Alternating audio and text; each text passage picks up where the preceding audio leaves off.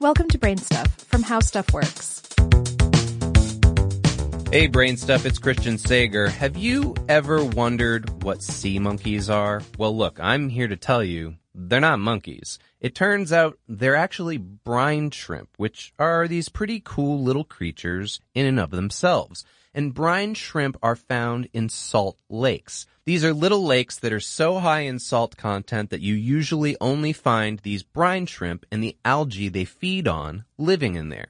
Nothing else can survive, which makes the brine shrimp and their algae friends extremophiles. Cool name, right?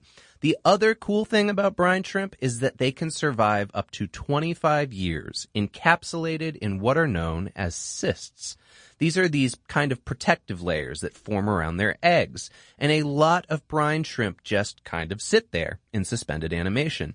And the cysts, they can actually dry out and survive just sitting there on the vast drive plains of the Salt Lake in Utah. Now, when you get sea monkeys, that is what comes in the packet. Add some salt water and the egg hatches. And within about 8 to 10 days, you have a fully grown half-inch brine shrimp, aka a sea monkey. So, now you know, sea monkeys are not monkeys, but they are brine shrimp. And brine shrimp, they're pretty cool.